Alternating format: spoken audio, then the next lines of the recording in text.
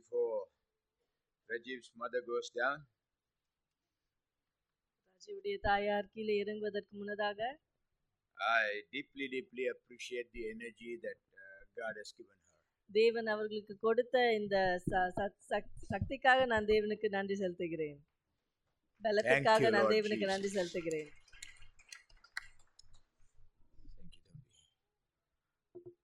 Hallelujah. I have an incredible sense of God's presence in this place. இந்த இடத்திலே வல்லமையான தேவனுடைய பிரசன்னத்தை நான் உணர்கிறேன். It is not the general presence. It is not the church presence. It is an extraordinary presence of God. சாதாரணமாக தேவனுடைய பிரசன்னம் என்று அல்ல, சாதாரணமாக சபையிலே தேவனுடைய பிரசன்னம் காணப்படும் அப்படிப்பட்ட ஒரு பிரசன்னம் அல்ல. இது ஒரு இயற்கைக்கு அப்பாற்பட்ட ஒரு அருமையான தேவனுடைய பிரசன்னம். Incredible, individual, personalized presence that people can plug into. ஆகவே தனிப்பட்ட முறையில் ஒவ்வொருவருக்கும் தனிமையாக தேவனுடைய பிரசன்னத்தை உணர முடியும், அதை எடுத்துக்கொள்ள முடியும். You all have all been given special chairs. உங்கள் அனைவருக்குமே விசேஷித்த நாற்காலிகள் கொடுக்கப்பட்டுள்ளது. There is a chandelier that I like chandeliers a lot. ஆகவே இங்கே நடுவிலே தொங்குகிற இந்த விளக்கு மிக அழகாக இருக்கிறது. எனக்கு அது அப்படிப்பட்ட விளக்குகள் பிடிக்கும். Early in the morning. அதிகாலையிலே. A very happy new year to every single one of you. உங்கள் ஒவ்வொருக்கும் தனிப்பட்ட முறையில் புத்தாண்டு வாழ்த்துக்களை நான் தெரிவித்துக் கொள்கிறேன். I have a suspicion I am alive somewhere in the cyber world. ஆகவே இந்த சைபர் வேர்ல்ட்லே இங்கே நடக்கிறது எல்லா உலகத்தில் உள்ள எல்லாருமே பார்க்கத்தக்கதாக அது I have a very good sense of this wireless this virtual world because I sometimes go and come. ஆகவே எனக்கு இதை குறித்து நன்றாக தெரியும். நான் அவ்வப்பொழுது நான் அப்படியாக அங்கு சென்று நான் வருவேன். Is that true, Sanjeev? Something is happening from that camera there? ஆகவே அந்த கேமராவிலிருந்து ஏதோ நடைபெறுகிறது அல்லவா? I could share some very supernatural experiences, but instead of sharing, let me do a single thing for a person who is watching me right now. இயற்கைக்கு அப்பாற்பட்ட அநேக என்னுடைய அனுபவங்களை நான் சொல்ல முடியும். ஆனால் are you doing it well? இப்பொழுது லைவ் டெலிகாஸ்ட் சென்று கொண்டிருக்கிறது. ஆகவே நாம் இங்கே நம்முடைய செய்தி மற்ற இடத்தில் உள்ளவங்களும் பார்க்க முடியும். Some technically sound person supervise this operation right now. ஆகவே இப்பொழுது கூட நன்றாக இதை குறித்து தெரிந்தவர்கள் இதை நீங்கள் சற்று நன்றாக பார்த்து கொள்ளுங்கள். There are a few people watching. சில மக்கள் இதை இப்பொழுது பார்த்து கொண்டிருக்கிறார்கள். I am inviting them to respond right now. நான் அவர்கள் இப்பொழுது மறு உத்தரவு தரும்படியாக நான் அழைக்கிறேன். Do you know how to track responses right now? ஆகவே அவர்கள் மறு உத்தரவு தருவதை நீங்கள் கொஞ்சம் கவனித்துக் கொள்ளுங்கள். Can you find out if Daphne's mother is watching right now? டாஃப்னியுடைய தாயார் இப்பொழுது பார்த்து கொண்டிருக்கிறார்களா? You brought me in the car. I forget your name, forgive me, but I know you. Huh? Dixon. Dixon, not Nixon, Dixon. Is your mother awake watching? Dixon, give a phone call and check. I hope so she is watching, because there are some people watching this service who are longing to be here this night, this morning and through this night, but for various reasons they are not able to be here. I know that she is under surgery. That's we shared in the car. Already Rajiv told me this. And as a church, let us begin this morning with miracles. Hallelujah. ஆகவே அவர்கள் டிக்சனுடைய தாயார் அவர்களுக்கு fracture ஆகி அவர்கள் வீட்டில் இருக்கிறார்கள். ஆகவே அநேகர் இந்த எப்படியாக the name of the Lord Jesus Christ. In the name of the Lord Jesus Christ. கர்த்தராகிய இயேசு கிறிஸ்துவின் நாமத்தினாலே. You have any technological means to check how many people are watching right now? எத்தனை மக்கள் இப்பொழுது பார்த்து கொண்டிருக்கிறார்கள்?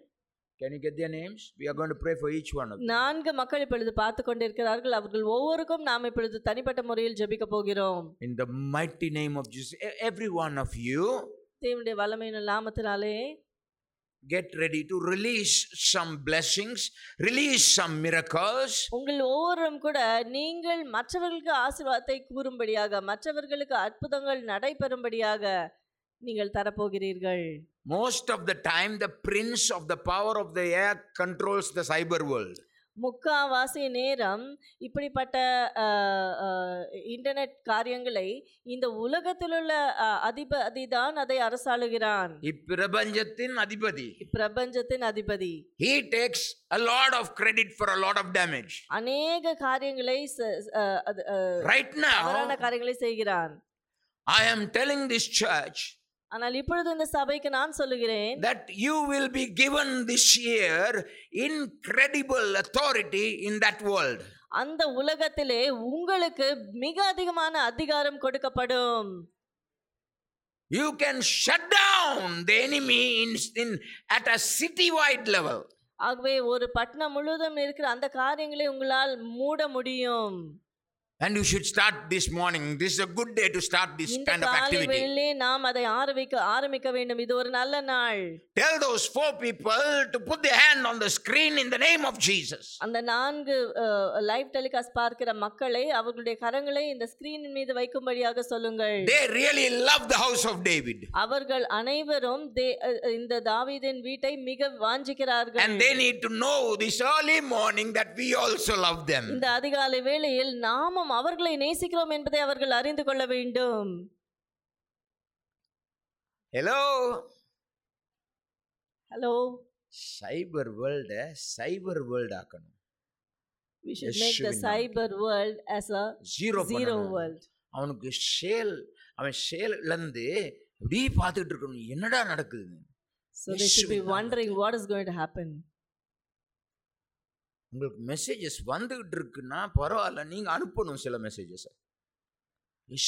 So if you receive some messages, it's all right. You need to send back some messages.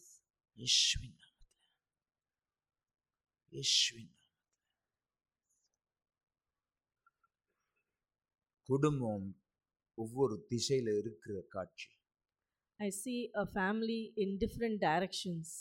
பிள்ளைகளோட தொடர்பு கொள்றதுக்கு ராப்பகலா காத்துக்கிட்டு இருப்பாங்க பெற்றோர். The parents are waiting night and day. ஏன்னா அவங்களுக்கு பகல்னா இவங்களுக்கு ராத்திரி, இவங்களுக்கு ராத்திரினா அவங்களுக்கு பகல். இது என்னடா ராப்பகலா காத்துக்கிட்டு இருக்க வேண்டியிருக்கேன்னு அநேகர் கஷ்டப்படுவாங்க இந்த காலத்துல. இந்த குடும்பத்துக்கு இயேசுவின் நாமத்துல சொல்றேன், நீங்க இனிமே அப்படி கஷ்டப்பட தேவையில்லை. So there are parents who wait to see talk to their children night and day because their day is different and their night is different. But today you will not have to wait. சில குடும்பங்கள் தங்க பேர பிள்ளைகளை ஸ்கைப்ல தான் பார்த்து சந்தோஷப்படுறாங்க. In some families they can only enjoy the presence of grandchildren through Skype. இயேசு கிறிஸ்துவின் நாமத்தினாலே நீங்க தொட்டு கொண்டாடணும், உங்க பேர பிள்ளைகளை நீங்க கட்டி பிடிச்சு விளையாடணும். But in the name of Jesus you will be able to touch your grandchildren, you will be able to play with your grandchildren. இயேசு கிறிஸ்துவின் நாமத்திலே இந்த சபையினுடைய சுகாதாரத்தையே ஆண்டவர் மாற்றுகிறார். And the mighty name the whole of health Jesus. department is changing in this church. Hallelujah. அந்த சபையில் ஒவ்வொருடைய உடல் நிலை அதை தேவன் மாற்றுகிறார். தேவையில்லாத வியாதிகள், unnecessary diseases, அகால மரணங்கள், unnecessary death, இவை ஒன்றும் நடக்க கூடாது இயேசுவின் நாமத்தில். These should not happen in the mighty name of Jesus. சகுனங்களை பார்த்து, சின்னைகளையும் ஆட்களுடைய நடத்தையும் பார்த்து நீங்க அதுக்கு ரெஸ்பான்ஸ் கொடுத்துட்டு இருக்க தேவையில்லை. We need not have to respond to good days and good times. In the name of Jesus. இயேசுவின் நாமத்தினாலே நீங்க சொல்றது நடக்கும். Whatever you say will happen. தைரியமா விசுவாசத்தோட, with the faith that comes through the word of God. தேவனுடைய வார்த்தையினால் வருகிற விசுவாசத்தோட தைரியமாக சொல்ல முடியும். நீங்கள் தைரியமாக சொல்ல வேண்டும். தைரியமாக அறிக்கை செய்ய வேண்டும். I wrote this word for the house of David. இந்த வார்த்தைகளை இந்த தாவீதின் வீட்டுக்காக நான் எழுதினேன். I did not even know I will be speaking in 2019. I thought I will be speaking 2018, but I wrote 2019 and it is 2019. ஆகவே 2019வது ஆண்டில் நான் பேசுவேன் என்று எனக்கு தெரியாது. 2018வது ஆண்டில் தான் பேசுவேன் என்று நினைத்தேன். ஆனாலும் 2019 என்று நான் எழுதியுள்ளேன். First and foremost, I already started, but I'm still saying first and foremost. முதலாவது, How many of you are here for the first time? You are a guest. You are an honored guest. You are here for the first time. Raise your hand. முதல் முறையாக இங்கே வருகிறவர்கள் உங்களுடைய கரங்களை உயர்த்துங்கள். Lovely. Lovely. Lovely. One couple. ஆகவே Sorry, I'm not coupling you. I'm not a locomotive person. Are you related? Say again. Then why is one chair in between you? Okay, that's better. For Jesus. என்னம்மா சும்மா சொல்றீங்க அப்படி? For Jesus. அவருக்கு ஒரு சேர் போதுமா? நல்லா தான் சொல்றாங்க. அவங்கள அப்படியே டிசைபிள்ஷிப்குள்ளே கொண்டு வந்துருங்க. நீங்கள் எங்கெல்லாம் போயிருக்கீங்களோ ஆண்டவருக்கு தான் தெரியும். ஆண்டவருக்கு மட்டும்தான் தெரியும். ஸ்தோத்திரம். மதுரையில் தான் என்னுடைய மூத்த மச்சான் இருக்கார், டட்லி தங்கையா. அவருக்கு டெட்லி தங்கையான்னு நான் சொல்லுவேன். சந்தோஷம். அங்கே மதுரையில் தான் நீங்கள் வசிக்கிறீங்களா? நியூ இயர்க்கு கம்மி. இயேசு கிறிஸ்துவின் நாமத்தில் இந்த வருஷத்தில் பெற்றெடுக்காத சொல்கிறேன், பெற்றெடுக்காத பெற்று இராத பெரிய ஆசீர்வாதத்தை ஆண்டவர் உங்களுக்குள்ள உயிர்ப்பிப்பாராக. God is going to raise a new blessing. அந்த உயிர் அவருக்கு, That life is for God. அது உருவாகும் முன்பதாகவே அவர் சொல்றார். Even before it can be created, God is saying that. நான் சொல்றதுல உண்மை இருக்கா போயிருக்கு? Is it true? Whatever I am saying, is it true? உயிர் உண்டாவதற்கு அவர் சொல்லணும். He has to say that life should begin. இல்லை அப்படியே அது கரைஞ்சு போய்கிட்டு இருக்கும். Or else it will not form. It will just melt away. தைரியம். Be bold. இது உமக்காக ஆண்டவரே. This is for you, Lord. இது எங்களுக்காக மட்டுமில்லை. It is not for us alone. நாங்க இதையும் பார்த்து இந்த வருஷத்துல கொண்டாடுவோம்னு சொல்லுங்க. We are going to celebrate it. We are going to see it and we are going to celebrate it this year. Hallelujah. மதுரையிலயோ சென்னையிலயோ நீங்க வாழணும் இயேசுவின் நாமத்துல. But whether it's Madurai or Chennai, you need to live in God's name. ஆக்களுக்காக பயந்து ஆக்கள் சொல்றத கேட்டு பயந்து ஒளிஞ்சு வாழ தேவையே இல்லை. Need not be afraid of what people will say. இயேசு கிறிஸ்துவின் நாமத்தினால. In the name of Jesus. Hallelujah. Hallelujah. In this place God is. இந்த ஸ்தலத்திலே தேவன் இருக்கிறார். He always is. அவர் எப்பொழுதும் இருக்கிறார். He is never a has been. He is never a has been. He is not a past tense God. He is a present God. அவர் இருந்தார் என்று அல்ல, அவர் இருந்து கொண்டிருக்கிறார். I love that song, the way Rajiv was singing. Forgive me, but you reminded me of Johnny Cash. ஆகவே ராஜீவ் அழகாக பாடினார்கள். He plays with a lot of bounce அதை and a lot of joy. Johnny Cash போல நீங்கள் I happen to know the man live. I have been there in his cover. Suddenly I don't know why, and the way you were playing and you were joyful, my dear friend, I don't wish to call him a student anymore. I want to call him a colleague. ஆகவே என்னுடைய மாணவன் என்று நான் அழைக்க விரும்பவில்லை, ஆகவே என்னுடைய நண்பன் என்று அழைக்க விரும்புகிறேன். We have come a long way, haven't we? ஆகவே நீண்ட காலமாக நாம் ஒன்றாக இருந்திருக்கிறோம். Sanjeev, when I was singing, he will never let go my hand. I take a little time to get started, okay? So you please understand. I take a little time to warm up. I need some network. Hallelujah. And he was singing, he will never let go my hand, storm will come, wind will blow. I thought, how did this fellow steal my sermon? ஆகவே அவர் இப்படியாக இந்த பாடலை பாடும்போது அவர் என்னை கைவிட மாட்டார், பெரும் காற்று வரும் என்று சொல்லும்போது who told him my word this morning? என்னுடைய நான் கொடுக்க வேண்டிய செய்தியை அவர் திருடி விட்டார். யார் அவருக்கு சொன்னார்கள் நான் இந்த செய்தியை கொடுக்க போகிறேன் என்று? Please get ready to sing that at another level at the end of this sermon. ஆகவே முடியும் போது நீங்கள் அந்த பாடலை மறுபடியும் பாடுவதற்கு ஆயத்தப்படுத்திக் கொள்ளுங்கள். Let me begin. நான் ஆரம்பிக்கிறேன். The size and the rate of growth must cease to be a standard for the church. சபைக்கு எப்படியாக வளர வேண்டும் என்ற அந்த இவ்வளவுதான் எவ்வளவா எப்படியாய் that kind of the mathematics of it or the calculations of growth cease to be important, especially for the house of David. ஆகவே ஹவுஸ் ஆஃப் டேவிட்க்கு இவ்வளவுதான் வளர வேண்டும், எப்படி வளர வேண்டும் என்று நாம் எதுவும் கணக்கு போட்டு நாம் பார்க்க வேண்டாம், அது நிறுத்தப்பட வேண்டும். The mathematics for the house of David is சின்னவன் ஆயிரமும் சிறியவன் பலத்த ஜாதியுமாய் மாறணும்.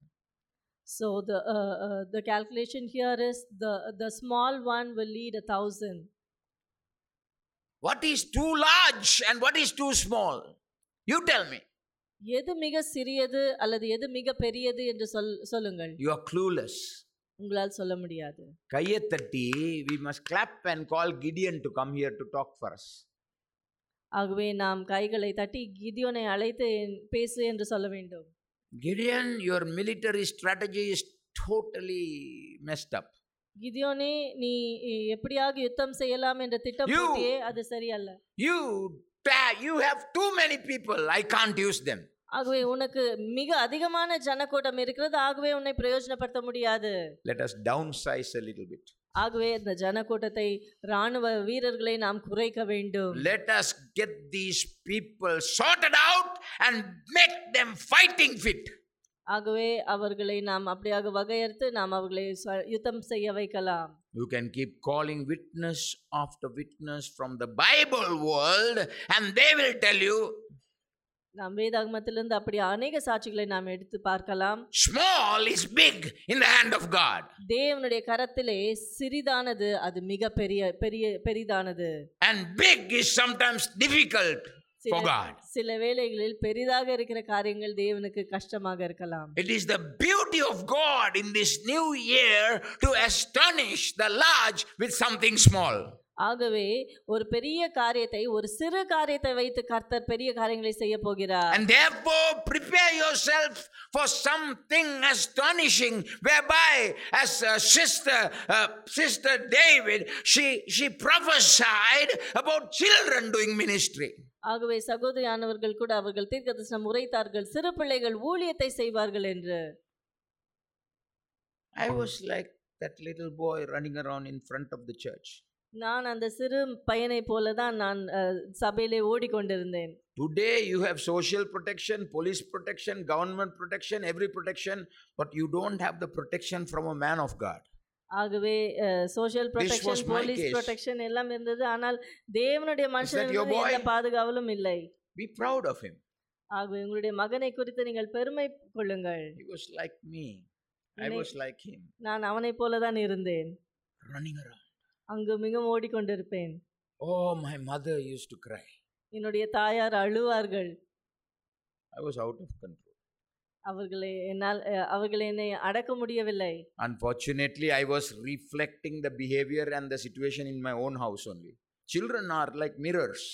ஆகவே பிள்ளைகள் ஒரு கண்ணாடியை போல, they will show some things and pastors can understand. ஆகவே அவர்கள் செய்கிற காரியங்களை போதகர்களால் புரிந்து கொள்ள முடியும். I appreciate this family. நான் இந்த குடும்பத்தை பாராட்டுகிறேன். If I had a chance, I'll call you as a family and bless you today.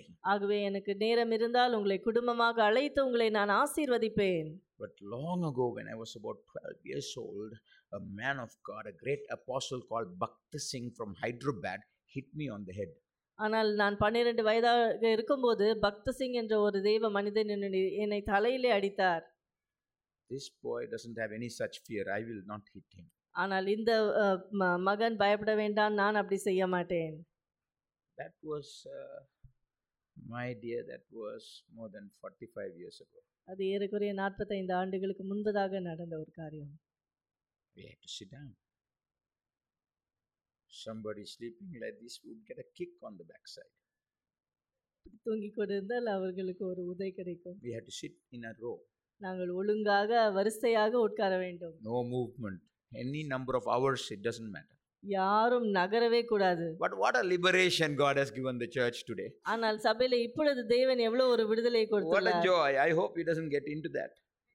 அவர் அதுக்குள்ளாக போய் விடாமல் I இருக்க love வேண்டும். it. I enjoy. ஆனால் நான் இதை சந்தோஷமாக I சந்தோஷமாக love what இருக்கிறேன். God எனக்கு is ரொம்ப doing பிடிக்கும். today. கர்த்தர் இந்த நாள்ல என்ன செய்கிறார் என்பதை குறித்து But நான் listen very சந்தோஷப்படுகிறேன். carefully. நாம் கூர்ந்து கவனிப்போம். We must learn to grow in such a way. நாம் We must learn. We will learn to grow in such a way that we will not lose the fire or the flexibility that God has given us. தேவன் நமக்கு கொடுத்த Very, very அக்கினியை important. நாம் இழந்து போகாதபடிக்கு நாம் வளர நாம் கற்றுக்கொள்ள போகிறோம். Lord Jesus determines the size of His church. இயேசு கிறிஸ்து அவருடைய சபையின் அளவை அவர் நிர்ணயிக்கிறார். When He said, I will build my church, He didn't give any architectural plans. ஆகவே நான் சபையை கட்டுவேன் என்று சொன்ன பொழுது எப்படி கட்ட வேண்டும் என்று அதன் He plan-ஐ never gave கொடுக்கவில்லை. the size or the dimensions, but I know that this coming year you will be called to arise and possess what God has promised for you. ஆகவே இந்த ஆண்டு This year will be a year of advance into what God has promised you. தேவன் என்ன வாக்களித்தாரோ அதில் நீங்கள் முன்னேறி செல்லும்படியாக இந்த ஆண்டு இருக்க போகிறது. You will never have to fight over a size. ஆகவே இந்த இவ்வளவு அளவு என்று நாம் அதற்காக நாம் சண்டை போட வேண்டிய அவசியம் இல்லை. Grow in such a way நாம் எப்படியாக வளர போகிறோம் that you will never lose your flexibility. ஒருபோதும் நாம் நம்முடைய மாற்றம் சக்தியை நாம் இழந்து போக மாட்டோம். Whenever necessary, you will go house size.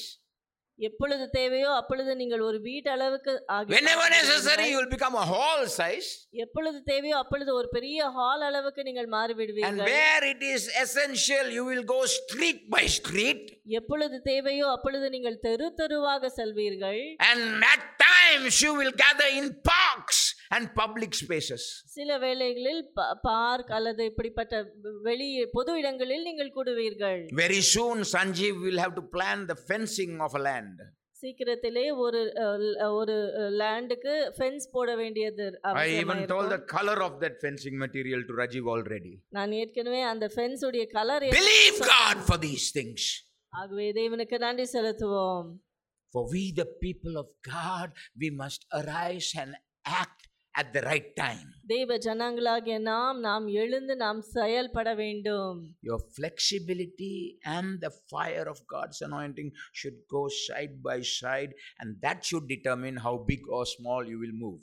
நம்முடைய மாறும் தன்மையும் தேவனுடைய அக்கினியும் அது சேர்ந்து செயல்பட வேண்டும். There are many churches அநேக சபைகள் உண்டு. that I have been associated with. Hundreds of churches I have been associated with. நூற்றுக்கணக்கான சபைகளோடு நான் சம்பந்தம் உண்டு. They have grown right out of the will of God. அவர்கள் தேவனுடைய சித்தத்திற்கு அப்பாலே அவர்கள் வளர்ந்திருக்கிறார்கள். Growth is not always the will of God. எப்பொழுதுமே வளர்ச்சி என்பது தேவனுடைய சித்தம் என்று அல்ல. That is a modern idea that is approximately 100 years old. அது ஏறக்குறைய ஒரு 100 ஆண்டுகளாக தான் இப்படிப்பட்ட ஒரு எண்ணம் எல்லாருக்கும் உண்டு. That growth and size is equal to the blessing and the presence of God.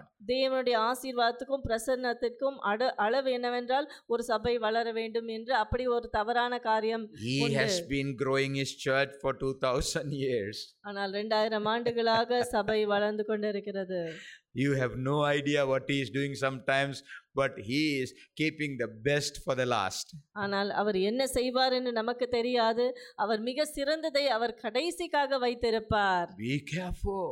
ஆகவே ஜாக்கிரதையா இருங்கள். Don't grow right out of the will of God. ஆகவே தேவனுடைய சித்தத்தை விட்டு அதிகமாக வளர்ந்து விட வேண்டாம். In the passion, in the desire to compare and compete, what happens to a lot of people, they go completely out of the size and the parameters within which God has given authority and ability. ஆகவே தேவன் அவர்களுக்கு கொடுத்த அதிகாரத்திற்கும் அவர்களுடைய திறமைக்கும் மேலாக வளர வேண்டும் என்ற போட்டியோடு அவர்கள் வளர்கிறார்கள். Turn to Acts chapter 27, please. அப்போஸ்தலர் 27வது அதிகாரத்தை நாம் பார்ப்போம். One word I will repeat again and again. ஒரு வார்த்தை நான் மறுபடியும் சொல்லுவேன். As a church, one of the most beautiful things is the flexibility of the church. ஆகவே சபையாக மிக அருமையான காரியம் என்னவென்றால் நம்முடைய மாறும் தன்மை. God must fashion the church in such a way that the church can respond very quickly to what is real and what is troubling the city. ஆகவே பட்டணத்தை என்னென்ன காரியங்கள் கஷ்டப்படுத்துகிறது என்பதை பார்த்து சபையானது உடனடியாக அதற்கு ஏற்ற வண்ணம் காரியங்களை செய்ய வேண்டும். You may not understand this immediately, but let me tell you, the destiny of the city is not in the hands of very big churches. ஆகவே உங்களுக்கு ஒருவேளை இது உடனடியாக புரியாமல் இருக்கலாம். ஆனால் பட்டணத்தின் காரியங்கள் பெரிய சபைகளின் கைகளில் இல்லை. There are words I will share now very very carefully. I hope I am recorded. ஆகவே நான் சொல்லுகிற காரியங்கள் அது ரெக்கார்ட் செய்யப்பட்டிருக்கிறது என்று நான் விசுவாசிக்கிறேன். Because I will myself be surprised at what I have said. ஏனென்றால் நான் என்ன சொன்னேனோ அதை நானே பார்த்து ஆச்சரியப்படுவேன். ஆகவே மறுபடியுமாக நான் சொன்னதை நான் கேட்க வேண்டும். Because if these words are my words, then they are not of any value, they are worthless. ஏனென்றால் இந்த வார்த்தைகள் என்னுடைய வார்த்தைகளானால் அதில் எந்த பிரயோஜனமும் இல்லை, அதற்கு எந்த மதிப்பும் இல்லை. This is why I was wondering how Rajiv had stolen my message. ஆகவே தான் நான் யோசித்தேன் எப்படியாக ராஜீவ் என்னுடைய செய்தியை அவர் எடுத்துக்கொண்டார் என்று. Verse, whole chapter. ஆகவே முழு அதிகாரமும். Verse by verse is WORSE. ஆகவே ஆங்கிலத்திலே verse என்றால் வசனம், verse என்றால் மிக மோசம் என்றும் அர்த்தம். Take chapter by chapter and study. ஆகவே ஒவ்வொரு அதிகாரமாக நாம் எடுத்து நாம் படிக்கலாம். Before I forget, as prophetic people, we need to respond to prophecies when they come to us. We don't just clap our hands and listen and forget about it. தீர்க்கதரிசன வார்த்தைகளை நாம் கேட்கும்போது நாம் வெறும் கைகளை தட்டி நாம் அதை மறந்து விடக்கூடாது. Which aspect of that prophetic word that our sister spoke and Pastor Rajiv translated in English, which aspect of that prophecy touched you? Tell me. ஆகவே தீர்க்கதரிசன வார்த்தையிலே எந்த காரியம் உங்களை தொட்டது என்று சொல்லுங்கள். I have already told you what touched me. What touched me was what the children. I hope that thing is not electrified. ஆகவே எனக்கு எது தொட்டது என்று நான் சொன்னேன். அதே தொட்டது means I hope that is not electrified. That boy will get a shock. No problem. Yeah, he is just like me, Thambi. Just like me. So I am totally comfortable. No problem. Only thing I wish I was Bhakta Singh. நான் பக்த சிங் என்று மாத்திரம் I am தான் not Bhakta Singh, I am Bala Singh. நான் பக்த சிங் அல்ல, நான் Bala Singh. And this is a new age. ஆகவே இது புதிய காலம். தம்பி, அந்த பையனை இயேசுவுக்கு பிரதிஷ்டை பண்ணி. தாத்தா பாட்டியா dedicate the child to Jesus. தாத்தா பாட்டியா இன்னைக்கே பண்ணிடு. So right today அவன் ஒரு காலத்துல ஆண்டவருக்காக வைராக்கியமா அழுமி செய்வான். One day he is going to do great things. இன்னைக்கு அவன் என்ன செய்றான்னு அவனுக்கே தெரியல. ஆனா ஒரு நாள் பாருங்க, நீங்களே பார்த்து அதிசயப்படணும். அதை நான் இன்னைக்கு பண்ணிட்டு தான் நான் போவேன். You will be surprised one day what he is going to do. ஸ்தோத்திரம் ஆண்டவரே. 27 அப்போஸ்தலர் 27வது அதிகாரம். Acts 27. அப்போஸ்தலர் 27வது அதிகாரம். Sailing for Rome, sailing home. அவர்கள் ரோமாவுக்கு அவர்கள் அப்படியாக பயணம் போகிறார்கள். I was so shocked, my dear brother, when elder Pastor Hubert said that you buried in the morning and then you hurried to the church and you are standing strong in the presence of God. This is what we would like to see among elders.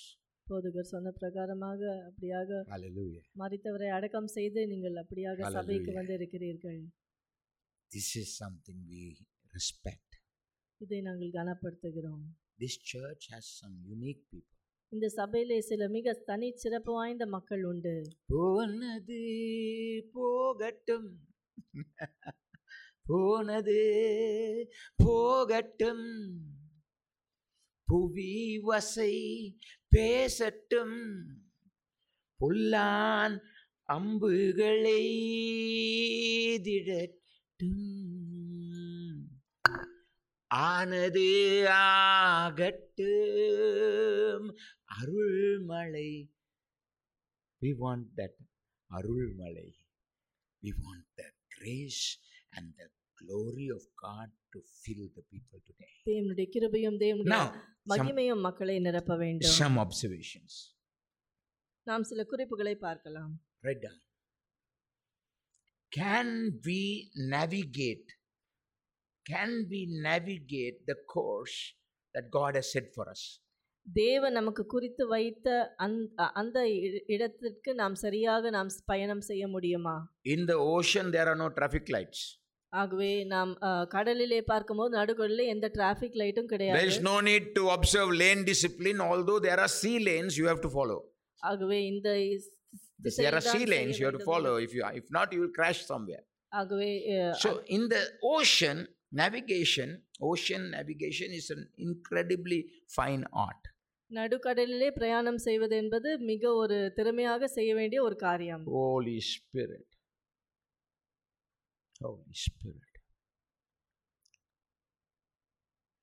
Are you ready to go? Can I pray for your boy?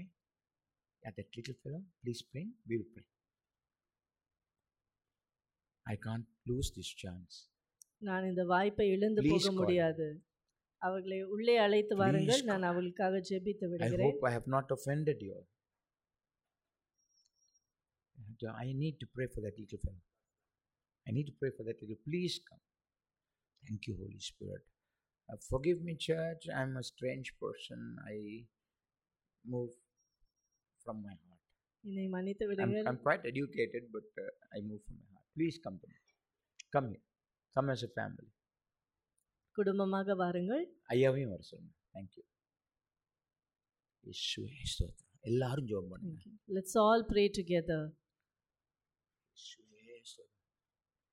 40வது நாள் இயேசுவை ஆலயத்துக்கு கொண்டு போன மாதிரியான ஒரு அனுபவம் இது. 40th day. It's like how Jesus was brought to the temple at the 40th day. This little fellow has a destiny we want to release. ஆகவே இந்த சிறு குழந்தைக்கு அவனுக்கு ஒரு எதிர்காலம் உண்டு. I don't do this to every child everywhere I go. I'm not somebody who is a terror to children. ஆகவே எங்கு சென்றாலும் நான் இப்படியாக நான் செய்வதில்லை. This is a prophetic moment. Everybody understand 2019 you have to move at a different level. ஆகவே 2010 you have to do things that other people may not understand. You have to say things from your heart and you have to believe things in the word and you have to move in another level. நீங்களுடைய இதயத்தினால் இந்த காரியங்களை சொல்லி நீங்கள் ஒரு வித்தியாசப்பட்ட நிலையில் நீங்கள் செயல்பட வேண்டும். Spirit of the living God. Hallelujah. An old man Simeon and an old lady Anna, and they saw this baby in the temple and they were so moved and they came directly and singled out a child. And what you said, children and ministry to children and ministry by children will be the most beautiful thing in 2019. ஆகவே 2019வது ஆண்டிலே சிறுவர்கள் செய்கிற ஊழியம் அது மிக அருமையாக இருக்க போகிறது. I expect you to start preaching in 2019. 2019வது ஆண்டிலே I can see that your beard has started growing. பிரசங்கம் செய்ய ஆரம்பிக்க வேண்டும். Facial hair is an expression of maturity. ஆகவே தாடி வளர்ந்தால் அது ஒரு முதிர்ச்சியை காண்பிக்கிறது. உங்க பையனுக்கு தான் சொல்றேன். Start preparing to preach. Hallelujah. We are blessing this family. வாங்கம்மா, ரொம்ப ரொம்ப பிரியமா வாங்க, பிளாட்ஃபார்முக்கு வாங்க. ஹல்லேலூயா. தயவு செய்து மேலே வாங்க, எல்லாரும் வாங்க. நீங்கள் யார் எங்கே இருந்துன்னு எனக்கு ஒன்றுமே தெரியாதுமா, ஆனால் உங்களை ஆசீர்வதிக்கிறதுக்காக நான் ஆசைப்படுறேன். சின்ன பையன் நான் ரொம்ப சந்தோஷமாக ஆசைப்படுறேன். நான் ஒரு வயசான மனுஷனா அந்த சிமியன் மாதிரி ஆலயத்தில் அந்த இயேசுவை தூக்கி தீர்க்கதரிசனம் சொல்கிறாரு. அப்புறம் இன்னொரு அம்மா அண்ணாள்னு வந்து தீர்க்கதரிசனம் சொல்கிறாங்க. இந்த பையனுக்கு ஆண்டவர் அநேக ஆசீர்வாதங்களை கொடுத்து இந்த பிள்ளையை வளர்க்கக்கூடிய திறமைகளை உங்களுக்கு அப்படியே அள்ளி கொடுத்து ஒரு காலத்துல தேசத்தை அசைக்கக்கூடிய ஒரு பிள்ளையை மாதிரி உங்களை ஆசீர்வதிக்கணும் ஆண்டவர். யாருமே எரிச்சல் படக்கூடாது, எல்லாருமே கையை நீட்டி ஜெபம் பண்ணுங்க. So let's all stretch out our hands and pray for the small baby. சின்ன வயசுலயே ஒரு பிள்ளை என்ன செய்ய போறான்னு சொல்றதுக்கு அது எப்பவுமே நடக்காத காரியம். அது அருமையான காரியம். நீங்க என்ன செய்றீங்க தம்பி? பிசினஸ். வியாபாரமா? சோத்திரம் ஆண்டவரே. இயேசு கிறிஸ்து பையன் வளர்ற நேரம் அவனுக்கு ஒரு வியாபாரம் இல்லை, நீங்க அநேக வியாபார திறமைகளை கற்றுக் கொடுத்து அநேக வியாபார திறமைகளை கற்றுக் கொடுத்து இயேசு கிறிஸ்துவின் நாமத்தினாலே இந்த குடும்பம் தலைமுறை தலைமுறையாய் தலைமுறை தலைமுறையாய் தலைமுறை தலைமுறையாய் தலைமுறை தலைமுறையாய்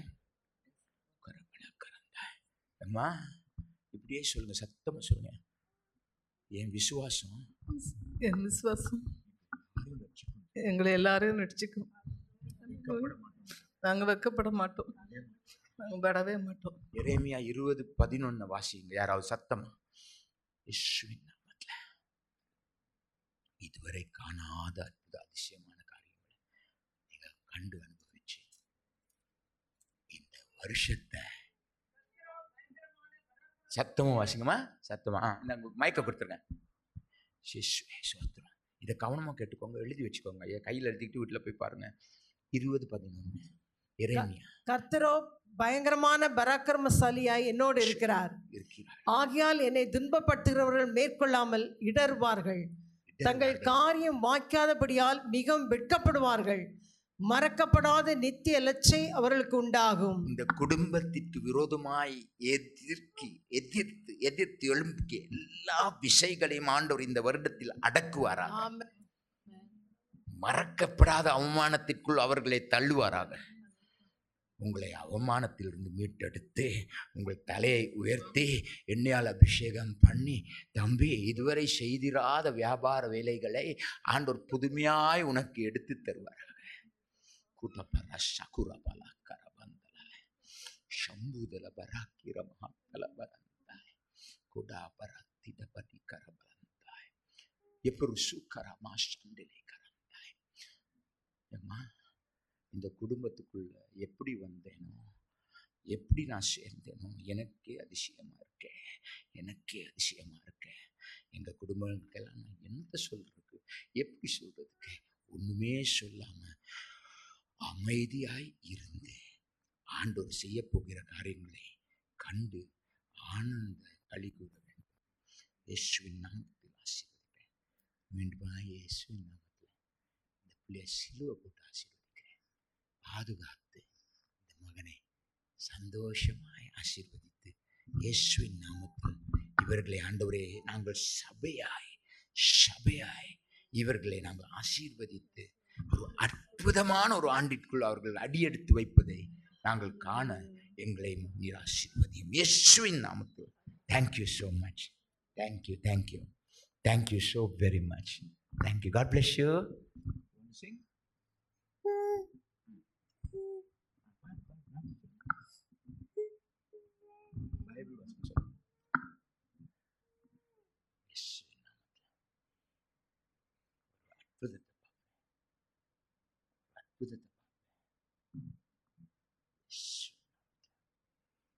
God bless you. God bless you. Sorry, people.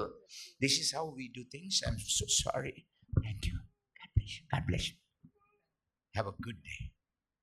You can go if you want to. Acts chapter 27. அப்போஸ்தலர் 27வது அதிகாரம். Look at the story. இந்த சம்பவத்தை பாருங்கள். Paul, this is good. Paul is in charge. Not at the beginning, but at the middle of the journey. ஆகவே பிரயாணத்தின் நடுவிலே அவர் காரியங்களுக்கு கையாளுகிறவராக he is given to a centurion. Now please take your time and study the story well. ஆகவே இந்த சம்பவத்தை நன்றாக நேரம் எடுத்து நீங்கள் வாசித்து பாருங்கள். Julius, the name of the centurion. அந்த நூற்றுக்கு அதிபதியின் பேர் யூலியு. And he is of the imperial level, of the emperor's level. ஆகவே அவர் ஒரு பெரிய பட்டத்தில் இருக்கிறார். And he is taking Paul a prisoner. அவர் பவுலை சிறையாக கொண்டு போகிறார். In that situation, அந்த சூழ்நிலையிலே Aristarchus was with Luke and the company that is going along with Paul on this journey. லூக்காவோடும் அவர்களோடும் அந்த பிரயாணத்தில் செல்கிறார். Now Paul is not a sailor, he is not a navigator, he is not a sea person, he is a tent maker. Pavul ஒரு படகை ஓட்டுகிறவரோ அல்லது நீச்சல் தெரிந்தவரோ அப்படி அல்ல. அவர் ஒரு கூடார தொழில் செய்கிறவர். when they went along the coast of Cyprus, ஆனால் அவர்கள் சீப்ரு தீவின் ஒதுக்கிலே போகும்போது the wind was against them. அவர்களுக்கு விரோதமாக காற்று அடித்தது. The wind was against them. அவர்களுக்கு எதிர்காற்று அடித்தது. There was only two propulsion powers in the ancient time when this was written. இது எழுதப்படும் போது ரெண்டு காரியங்கள் தான் உண்டு. One was the wind, the other was the oar. ஒன்று அந்த காற்று, அடுத்தது அவர்கள் Oars. தண்டு வலிப்பது. And even big ships had multiple slaves under the second level. Oh, they were rowing. They used to be beaten, and this is all part of history. Either you row or you get the wind favorable and you set sail. ஆகவே காற்று உங்கள் திசை அடித்தால் அந்த காற்றின் வழியாக அவர்கள் செல்லலாம். இல்லாவிட்டால் அவர்கள் தண்டை வைத்து, அவர்கள் எவ்வளவு பெரிய படகானாலும் அந்த தண்டை வைத்து தான் அவர்கள் செல்ல வேண்டும். So the sea journey is being detailed here by Dr. Luke. ஆகவே he is giving locations, he is giving the cities, he is giving how the ship is going and what all they are suffering. வைத்தியர் லூக்கா அவர்கள் எங்கெல்லாம் செல்கிறார்கள், அவர்களுடைய பிரயாணத்தை குறித்து எல்லாவற்றையும் எழுதுகிறார். And they change ships. அவர்கள் படகை மாற்றுகிறார்கள். And in verse number 7 they are sailing slowly for many days. 7வது வசனத்திலே அவர்கள் மிக மெதுவாக அவர்கள் பிரயாணப்பட்டு போகிறார்கள். And for many days they sail very slowly. ஆகவே மிக மெதுவாக பிரயாணப்பட்டு போகிறார்கள். And the wind did not allow us to approach that island. ஆனால் அவர்கள் அந்த தீவை சேர்வதற்கு அந்த காற்று சரியாக இல்லை. And they were being and they were getting pushed off the coast of Crete, and you can imagine all these struggles on the ocean side. ஆகவே இப்படியாக நடுக்கடலிலே அவர்களுக்கு இவ்வளவு ஒரு கஷ்டமான ஒரு பிரயாணம். Now you understand, when the wind is favorable there is one decision, when the wind is not favorable there is another decision. ஆகவே காற்று அவர்களுக்கு ஏற்ற திசையில் வந்தால் அவர்கள் ஒரு விதமாக அவர்கள் செல்வார்கள், இல்லாவிட்டால் அவர்கள் வேறு தீர்மானம் எடுக்க வேண்டும். Your future is not gone with the wind.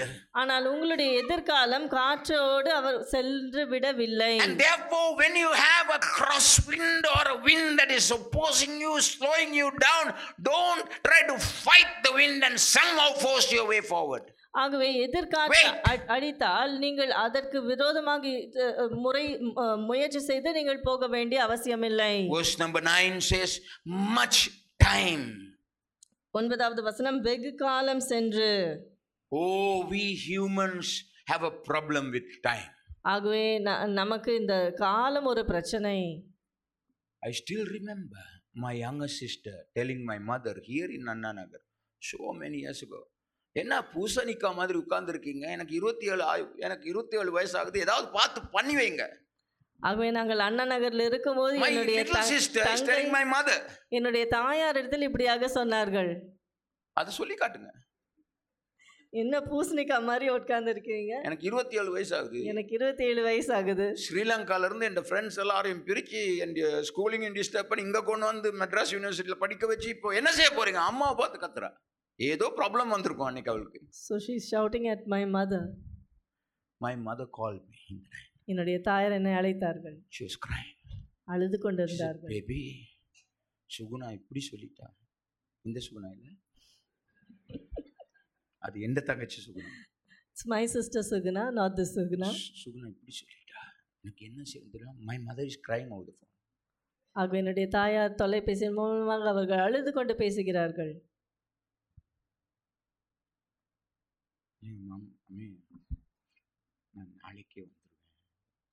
I said I'll come tomorrow itself.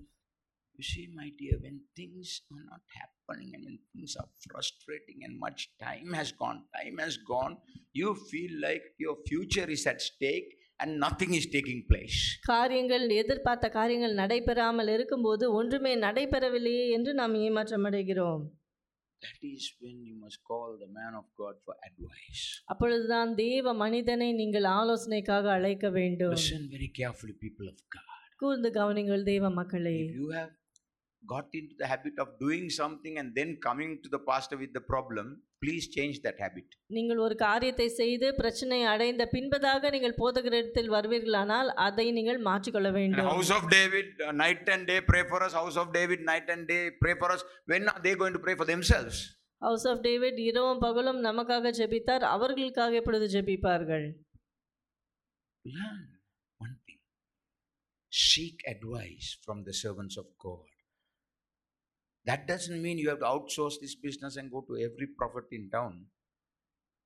Come to the house of God. I love the house of David. I'm telling you, I can tell it 1,000 times and never get tired. I'll tell it 1,000 times today, and I still love the house of David. I'm telling you, when you come through that gate, you're walking into something supernatural. ஆகவே ஆலோசனைக்காக வரும்போது நீங்கள் இந்த house of டேவிட்க்கு வரலாம், வேற எங்கேயும் செல்லாமல் நீங்கள் இங்கே வரலாம். Number 9. 9வது வசனம். Paul gave his advice. Pavul அவருடைய ஆலோசனையை சொல்லுகிறார். I love it. Paul gave his advice. He is not a malumi, he is not a sailor, he can't read the stars, he can't do anything, but the man of God is giving some advice. Pavul ஒரு மாலுமி அல்ல, ஆனாலும் அவர் ஒரு ஆலோசனை சொல்லுகிறார். Understand that. அதை நீங்கள் புரிந்து கொள்ளுங்கள். Apostle Paul, a man of God, is giving some advice.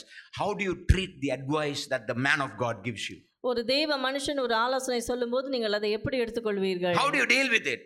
அதை நீங்கள் எப்படி கையாளுவீர்கள்? I remember an old Tamil song my father used to sing after drinking alcohol. ஒரு பழைய தமிழ் பாடலை என்னுடைய தகப்பனார் அவர் குடித்து விட்டு பாடுவார். சொல்லுறத சொல்லிவிட்டேன், செய்யறத செய்துடுங்க. Whatever I have to say, I've told. நல்லதுன்னா கேட்டுக்கோங்க, கெட்டதுன்னா விட்டுடுங்க. If it's good, you listen to it. Is that the way you live in the church? It. சொல்லுறத சொல்லிவிட்டேன், Whatever you செய்யறத need to say. செய்துடுங்க. சொல்லுறத சொல்லிவிட்டேன். Whatever I have to say, I've told. செய்யறத செய்துடுங்க. Whatever you need to do, you do it. நல்லதுன்னா கேட்டுக்கோங்க. If it's good, you listen to it. கெட்டதுன்னா விட்டுருங்க. If it's not good, you leave it. கெட்டதுன்னா தான் முழங்கால் படியிடணும். If it's not good, you need to kneel down. ஜெபம் பண்ணணும். ஆண்டவரே, எங்கள் திசையை மாற்றி எங்கள் கப்பலை பாதுகாப்பான துறைமுகத்திற்குள் கொண்டு சேரும். We need to pray that God should lead the ship in a safe way. ஆண்டவரே அப்படின்னு சொல்லணும். We need to pray that God should not leave us in the middle of the sea. True believers will say. ஆகவே உண்மையான விசுவாசிகள் அப்படியாக I can சொல்வார்கள். see that this journey, this voyage is heading towards damage and heavy loss. ஆகவே இந்த யாத்திரையினால் சரக்கும் கப்பலுக்கு மாத்திரமல்ல, நம்முடைய ஜீவனுக்கும் வருத்தமும் மிகுந்த சேதமும் உண்டாயிருக்கும். Who is telling this? A prisoner who is also an apostle, who is under guard and under a centurion. He is telling there is danger for life in this journey. ஒரு கைதியானவர், அவர் ஒரு மாலுமியும் அல்ல, அவர் இந்த காரியத்தை சொல்லுகிறார். But the centurion paid attention to the experts. ஆனால் நூற்றுக்கு அதிபதி மாலுமி சொல்லுகிறதை அவர்கள் செவி கொடுத்தார். அம்மா, ஒரு டாக்டர் சொன்னார்னு எப்படி பயப்படுறீங்க? If a doctor says something, how much we are afraid. ஒரு டாக்டர் ஏதாவது சொல்லிட்டா எப்படி எல்லாம் நடுங்குறீங்க? If a doctor says something, how much we shudder. ஒரு பாஸ்டர் சொன்னா, But if a pastor says, what does he know? What does he know? அவருக்கு என்ன தெரியும்? He is good only for Sunday. அவர் ஞாயிற்றுக்கிழமைக்கு மாத்திரம் தான் நல்லவர். He doesn't know the real world. உண்மையான உலகம் அவருக்கு He doesn't தெரியாது. know what we are facing. எங்களுடைய பிரச்சனை அவருக்கு எப்படி தெரியும்? அவர் ஒரு நாள் எங்களோட ஆபீஸ்க்கு வந்தா அவருக்கு தெரியும். Let him come to my office one கூட்டிட்டு தான் day. போங்களே. Rajiv will be very glad to come with you on Monday morning. நீங்கள் அவர்களை ஆபீஸ்க்கு கூட்டிக் கொண்டு செல்லுங்கள். கூட்டிட்டு போய் இதுதான் எங்களோட பாஸ்டர்னு அறிமுகப்படுத்துங்க பாஸ்க்கு. You can introduce to your boss that this is உங்களுக்கு my அந்த தைரியம் இல்லல. Advice from the servants of God. I caution you, 2019, take it seriously for people who pray and prepare and seek God on your behalf. Have the word of God for you. Listen to that. ஆகவே உங்களுக்கான தேவனுடைய வார்த்தை அவர்களிடத்தில் உண்டு. ஆகவே அவர்கள் சொல்லுகிறதை நீங்கள் கவனியுங்கள். Rather than to what Paul was saying, since the harbor was unsuitable to winter and the majority decided to sail from there, hoping somehow to reach Phoenix, Arizona. அந்த துறைமுகம் மழை காலத்திலே தங்குவதற்கு வசதியா இராதபடியினாலே அவிடத்தை விட்டு தென்மேற்கு Selvi is checking her phone. Selvi தன்னுடைய போனை செக் Because all the பண்ணி information is there only, no? All the Google, everything. This is not Phoenix, Arizona, by the way. A harbor in Crete. They're just circling around an island. ஆகவே They're just stuck there. ஒரு தீவை சுற்றிலும் அவர்கள் சென்று கொண்டிருக்கிறார்கள். அங்கிருந்து அவர்களால் செல்ல முடியவில்லை. They want central heating. They want comfortable bedding. They want something suitable. They don't like to spend winter in that previous harbor, so they want to take off. ஆகவே வசதியான இடம் வேண்டும். ஆகவே அவர்கள் அங்கே தங்க விரும்பவில்லை. If God is making you uncomfortable in 2019, that means God wants you to learn something. ஆகவே 2019 ஆண்டிலே உங்களுக்கு ஏதாகிலும் ஒரு காரியம் சரியாக இல்லாவிட்டால் கர்த்தர் ஏதோ ஒரு காரியத்தை நீங்கள் கற்றுக்கொள்ள விரும்புகிறார் என்று அர்த்தம். Suitable and unsuitable is not your decision. ஆகவே இது வசதியா வசதியா என்பது நம்முடைய தீர்மானம் அல்ல. Leave it to God. Verse number 12. 12வது வசனம். Suitable and unsuitable in 2019 is a critical decision. ஆகவே இது வசதியா வசதி இல்லையா Listen carefully. தீர்மானம் மிக ஒரு முக்கியமான தீர்மானம். You may have got used to a few comforts. ஒருவேளை சில வசதிகளோடு நீங்கள் பழகி இருக்கலாம். You may have got used to a certain lifestyle. ஒரு வாழ்க்கை முறை இப்படிதான் என்று நீங்கள் பழகி You இருக்கலாம். may say, this is suitable for me, this is unsuitable for me. இது எனக்கு சரியாக இருக்கும், இது எனக்கு சரி வராது என்று சொல்லலாம். And you may be hoping with all your heart, somehow I want to reach that other preferred destination. ஆகவே எப்படியாகிலும் எதிர்பார்த்த அந்த இடத்திற்கு நான் செல்ல வேண்டும் என்று நீங்கள் வாஞ்சிக்கலாம். அங்க போய் தான் விரல சூப்பிட்டு உட்கார்ந்திருக்கணும். Only after we reach there we will have a difficulty. Your so-called preferred your so-called preferred destination will be your cemetery. அதுதான் எனக்கு பிடித்த இடம் என்று சொல்லும்போது அது உங்களுடைய கல்லறையாகிவிடும். Those, write this down, this is dictation. இதை Those எழுதிக் who are கொள்ளுங்கள். appearing to be going nowhere, I wrote this for prophetic work. Those who are appearing to be going nowhere, எங்கேயுமே செல்லாமல் இருக்கிறதை போல இருக்கிற those who மக்கள், are appearing to go nowhere in life may be closer to the will of God. எங்கேயுமே செல்ல I'm telling you, listen carefully. Those who appear to be going nowhere, என்ன பண்றேன், என்னத்த சொல்றது, வேலை பண்றியா, இன்னும் கிடைக்கல, என்ன பண்றேன், அம்மாவுக்கு உதவி செய்துட்டு இருக்கேன், இப்படியேதான் வாழ்க்கை, அவனுக்கு வெக்கம் இல்லையா, எல்லாரும் வந்து அப்படி எல்லா பக்கத்துலயும் வந்து அமுக்குற நேரம், when people crush on every side, you may be closer to the will of God.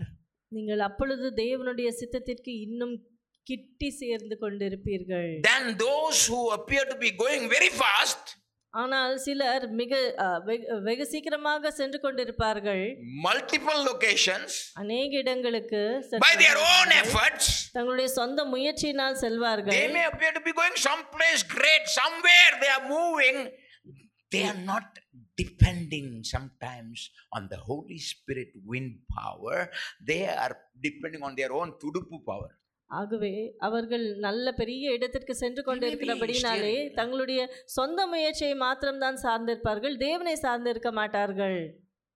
John chapter 3 verse 8, Romans 8 verse 6 is very clear. 2019, John chapter 3 verse 8, Romans chapter 8 verse 6, it is very clear. If you can depend on the moving of the Holy Spirit, you will move with success. Hallelujah. பரிசுத்த ஆவியானவர் ஒத்தாசையோடு செல்லும்போது நீங்கள் கண்டிப்பாக வெற்றியை பெற்றுக்கொள்வீர்கள். He is not served by your human hand effort. ஆகவே நம்மளுடைய மனித முயற்சியினால் அவர் காரியங்களை செய்வதில்லை. He has never depended on your biceps and triceps. ஆகவே நம்முடைய பலத்தை அவர் சார்ந்து இருக்கவே இல்லை. That is very clear. Acts chapter 17:25 it says, Acts 17:25 says, he is not served by human hands.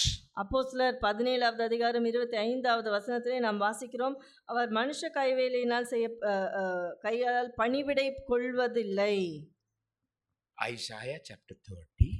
ஏசாயா 30வது அதிகாரம் turn with me, please. I'm going to close as soon as possible. நான் எவ்வளவு சீக்கிரம் முடிக்க முடியுமோ நான் முடித்து விடுவேன். Isaiah chapter 30.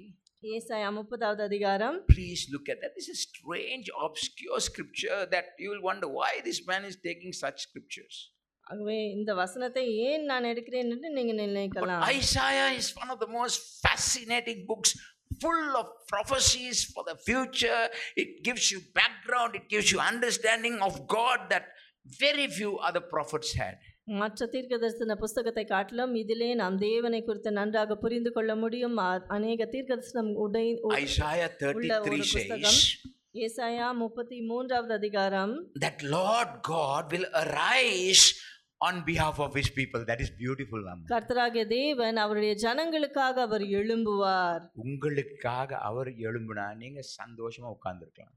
So if he will arise on your behalf, you can happily sit down. நீங்க கவலைப்படவே needn't have to worry at all. If he stands up for you, you can relax. அவர் உங்களுக்காக நிற்பார் என்றால் நீங்கள் நன்றாக நீங்கள் இளைப்பாறலாம். And God wants to do this more and more and more for you in 2019. ஆகவே 2019வது ஆண்டிலே இதை இன்னும் அதிகமாக கர்த்தர் செய்யும்படியாக விரும்புகிறார். You want to be a Mary in 2019.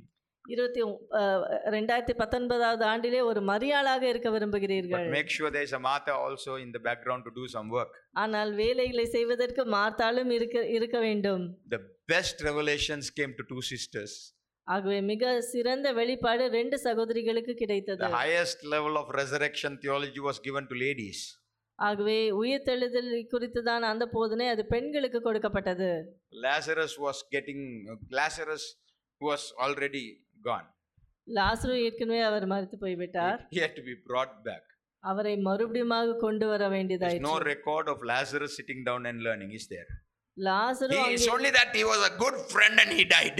அவர் ஒரு நல்ல நண்பன், அவர் மரித்து விட்டார், அவ்வளவுதான். ஆனால் அவர் கற்றுக் கொண்டார் என்று நாம் பார்க்கவில்லை. Isaiah 33. I'll just summarize for you. ஏசாயா 33வது அதிகாரம். But these prophecies have to be read in wholesale, large numbers, big amounts. You have to get the whole thing into you. But I'll just give you a part of it. This, the Lord is rising up, and it says that from the Lord as the source, there'll be great rivers, and there'll be rivulets, and there'll be a flow from God. ஆகவே தேவனிடத்திலிருந்து ஒரு பெரிய ஒரு ஆறு Look at Zion, verse number 20. 20வது வசனம். A time of festival God declares. கர்த்தர் ஒரு கொண்டாட்டத்தின் நாளை சொல்லுகிறார். When you see Jerusalem, எருசலேமை பார்க்கும்போது, our city is Jerusalem, not the physical one in the Middle East. Our eyes should be on Jerusalem.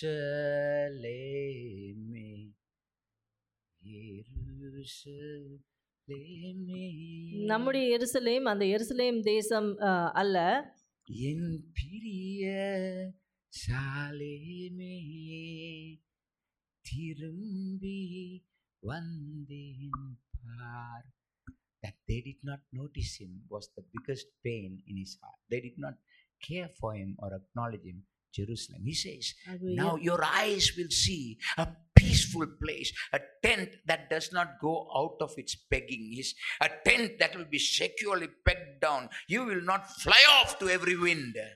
உன் கண்கள் எருசலேமை அமெரிக்கான தாபரமாகவும் பெயர்க்கப்படாத கூடாரமாகவும் காணும். இனி அதன் முளைகள் என்றைக்கும் பிடுங்கப்படுவதில்லை. And then two strange lines in the Hebrew, it's very clear. Look at where ships that are rowed will not go. வலிக்கிற படவு அங்கே ஓடுவதும் இல்லை, பெரிய கப்பல் அங்கே கடந்து வருவதும் இல்லை. I understand. This is the flow of the river of God. இது தேவனுடைய நதி. A place of rivers and broad streams is what God is going to do in the future. விசாலமான நதிகளும் ஆறுகளும் உள்ள ஸ்தலத்தை தேவன் வரப்பண்ணுவார். There is a river, there is a stream, there is a way that if you get into that stream, you don't have to row by your effort. You don't have to become a mega ship and go and bang other small ships. ஆகவே அந்த ஆறுகளாக நாம் சென்றால் நாம் அங்கே வேறு கப்பல்களோடு நாம் இடித்துக் கொள்ள வேண்டிய அவசியம் இல்லை. In that river, my dear, mega ships are not allowed. அந்த ஆற்றிலே பெரிய கப்பல்கள் அனுமதிக்கப்படுவதில்லை. Because they are a threat to small ships. ஏனென்றால் They'll swallow small ships up. சிறு கப்பல்களுக்கு அது ஒரு அதை சிறு கப்பல்களை அது விழுங்கிவிடும். So-called majestic ships that go like the Titanic under their own power will not be there. ஆகவே பெரிய கப்பல்கள் டைட்டானிக் போன்ற கப்பல்கள் அங்கே இருக்காது. You learn to set sail to the wind of the Holy Spirit on the river of God. தேவனுடைய நதியிலே பரிசுத்த ஆவியானவரின் காற்றிலே அவர் எந்த திசையில் நடத்துறாரோ அப்படியாக நீங்கள் செல்வீர்கள். He will carry you. அவர் உங்களை வழி நடத்துவார். You don't have to expend all your effort and get exhausted. உங்களுடைய எல்லா முயற்சியும் செய்து அப்படியாக நீ சோர்ந்து போய்விட வேண்டாம். Right now your ropes are not very strong. Verse number 23, your ropes have to be tightened. The mast, I just read about this, that there is a mast on St. George's Fort. It is from a shipwreck 1700s, and that mast is now the flag post in St. George's Fort. I want to go and see that tomorrow. Saint George's ஃபோர்ட்டிலே ஒரு பெரிய ஒரு கப்பல் உள்ள mast அங்கே தொங்கிக் They salvage something from a ship. ஆகவே ஒரு கப்பல் இருந்து அதை அவர்கள் எடுத்து வைத்திருக்கிறார்கள். And they have put a flag on top of that. அதன் மீது ஒரு ஃபிளாகை போட்டுள்ளார்கள். இதுலயும் ஃபிளாக்னு தான் போட்டுருக்கு. Even here flag is ஆனா அந்த mentioned. கயிறு கரெக்டா இருக்கணும். பெரிய மாஸ்ட்னா கயிறுகள் கரெக்டா டைட்டா இருக்கும். லூஸா இருந்துச்சுன்னா அது கலந்துட்டு போயிடும். ஆகவே கப்பல்ல அந்த பாய்களுக்கு அந்த கயிறுகள் சரியாக கட்டப்பட வேண்டும். It can't be loose. You can't be a loose in 2019. You have to be tight. ஆகவே 2019 ஆண்டிலே நாம் லூஸா இருந்தா டைட் பண்ணிக்கோங்க கயிறுகளை. If we are loose, we need to tighten ourselves. Tight to the mast, and உங்களுக்காக அவர் கொடியேற்றி சந்தோஷப்படுவார். He will raise a flag for you, and that is called a Jaya Kodi. So he will raise a banner, a flag for us. 2019 பறந்திடுமே நாமத்திலே பரனே எனக்காய் ஜெயக்கொடியே. Hallelujah. Hallelujah. Flags are flying if you get the ropes correctly and hold on to what God has done. Go by his power, not your power. கர்த்தருடைய வல்லமையினாலே நாம் செல்ல வேண்டும், நம்முடைய வல்லமையினால் அல்ல. For those who appear to be going places and doing things are just faking it. அங்கும் இங்கும் சென்று காரியங்களை Don't get செய்கிறதை afraid போல by that. சொல்லுகிறவர்கள் அவர்கள் வெறும் ஏமாற்றம் தான் செய்கிறார்கள். அதை குறித்து பயப்பட வேண்டாம். You may have nothing to report.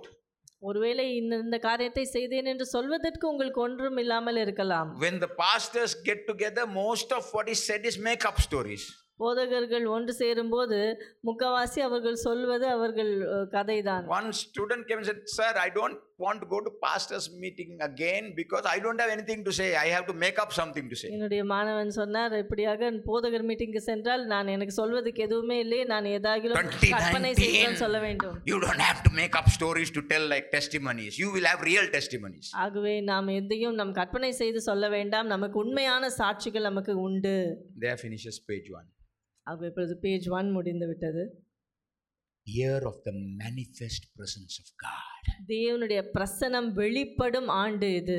The year of the manifest presence of God. I'm not surprised when I got a report from Rajiv, and when I heard the things that he was telling me, I'm not surprised. தேவன் தாமே அவர்கள் மத்தியில் எழுந்தருளி தன்னுடைய முகப்பிரகாசத்தை அவர்கள் மேல் வீச பண்ணுவார். God himself will rise among them and will show them his glory. You are more likely to encounter God in that upstairs upper room than going and sitting in a huge conference. ஒரு பெரிய கான்ஃபரன்ஸில் உட்கார்வதை காட்டிலும் மேல் வீட்டு அறையில் நீங்கள் செல்லும் போது தேவனுடைய பிரசன்னத்தை நம்மால் உணர முடியும். All the noise and the tumult and all the lights and the excitement, there is a lot of good in all of those things, but you have to come to a place where you can hear the still small voice of God.